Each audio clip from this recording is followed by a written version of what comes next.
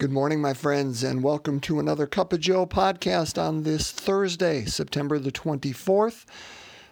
Wherever you are, however you are, I hope you are just experiencing the goodness of God in your being and in your relationship. So we are almost through the week, and we've got another short reading today. So let's get right to it. If you are following along at home, we're going to be looking at Luke chapter 9, verses 7 to 9. And let's hear the word of God, shall we? A reading from the Gospel according to Luke. Herod the Tetrarch heard about all that was happening, and he was greatly perplexed, because some were saying, John has been raised from the dead. Others were saying, Elijah has appeared, and still others, one of the ancient prophets has arisen. But Herod said, John I beheaded. Who then is this about whom I hear such things? And he kept trying to see him. The Gospel of the Lord. Praise to you, Lord Jesus Christ. Well, I told you it was a short one today. Focused on Herod today. And so Herod is hearing all about the works of Jesus, and he's perplexed. He doesn't know who Jesus is. And so he asks others. And they say, well, John. Some are saying John, and some are saying Elijah, and some are saying one of the ancient prophets. And John says, well, that doesn't make much sense because, I beheaded John. But, maybe Elijah, maybe one of the prophets. I don't know. Who is he? And then he goes to, and he's trying to see him. In some sense, this is very much like Jesus with his disciples at Caesarea Philippi, where he says, after he sent the people out, and after the disciples and they come back, and he says, who do the people say that I am? And they chuckle, and say virtually these same things. Some say John the Baptist come back to life. Some say Elijah or Jeremiah or one of the prophets. But then he looked at them and said, who do you say that I am? I mean, really, it's almost that exact same thing happening here, but just with Herod. Because he's experiencing that same pattern. And maybe we should see something based on that. Because that's a pattern that you and I experience and go through as well. How so? How so? I think the question is, here at the end, when Herod asks himself, who then is this about whom I hear such things? Essentially saying, who is this Jesus? There is somebody once asked the great jazz musician Fats Waller, they said, what is jazz? And he said, listen, the very fact that you're asking that question means that I can't tell you because you're not going to get it. And I think that's a great, that's what we're talking about here. If somebody comes up to us and says, who is Jesus? I think the very fact that they're asking that question tells us we're not going to be able to answer it. Well, let's use the jazz example. I mean, we could say, listen, jazz is improvisational. It's made up of a number of musicians, generally one on a piano and generally one on a trumpet, a drum, maybe a saxophonist, and a trombone perhaps, and they take turns taking the lead, and it's never the same ever, twice. It rises and it falls. It's something that has to be experienced. How can I take you to a jazz place to help you experience it? Because that's the only way you're going to know what jazz is. It's by experiencing it. That's what we're talking about, my friends, is you and I can tell people about Jesus, and we need to. That's what we're called to do. We can talk about how he walked on water, and he turned the water into wine, and he fed the 5,000, and he raised Lazarus from the dead, and he said Talitha cum to the 12-year-old girl, and all those things. And we can talk about the Beatitudes, and we can talk about the Lord's Prayer and his essence of forgiveness, and the woman who had been caught in the act of adultery. And none of this does the fullness. We can even talk about, and he died on the cross. It was his act of love for us. And the resurrection, because death never has the final word, and it's all true, but it doesn't encompass the fullness.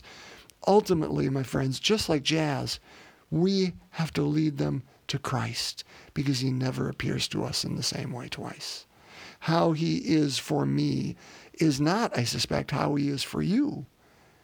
And that's okay, because that's how our Savior presents oneself, because what it means to be Savior to you, my friends, is different than what it means to be to me.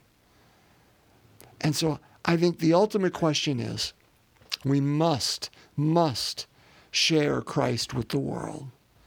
But ultimately, how can we help, in a sense, maybe this is the wrong phrasing, and so forgive me, how can we help prepare their heart? How can we speak to their heart so that it may be open so Christ can get there? So the Holy Spirit can be present, because that's the great teacher. How do we help connect them? Remember, we're baptized priest, prophet, and king, and that idea of priest is the great connecting point between God and humanity. How can we help be that connecting point between God and whoever it is we're talking about here? Because it is God who will teach them who God is. It's certainly not me, and certainly not you, because God must. How can we help them meet Christ? And that really is all that matters, isn't it? Because once they know, they know. And yep, head knowledge is good. Head knowledge is good. Let's keep doing it. Let's keep doing it. We have to. But how can we bring them to the person of Jesus Christ?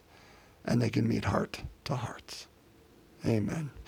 Almost done. Last line. And he kept trying to see him, meaning Herod. He kept trying to see Christ. I love it. I love it. Because there was something there. Again, how do we do this? How do we connect them? That's it. I mean, really, that's why Jesus, I think, looked at his apostles and said, okay, that's great. This is what the people say I am. But who do you say I am? You've met me. Who am I to you? And Herod kept trying to see him, because that's the only way he can answer the question. Brothers and sisters, let us be that priestly role in our baptism today, by helping prepare the hearts, the soil, for the seed. But we can't plant the seed. There's only one who can make that grow. Praise God for that. How can we help prepare the soil and bring them to the place, and of course, Mass or prayer or retreat or mission or 100 other ways, Scripture, song, whatever it is.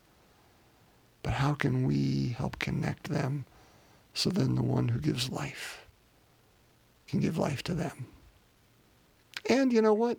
While we're at it, put on some jazz. Why not? Let's pray. Again, invite you to bring your intentions before our God and before our Blessed Mother as we begin here in prayer.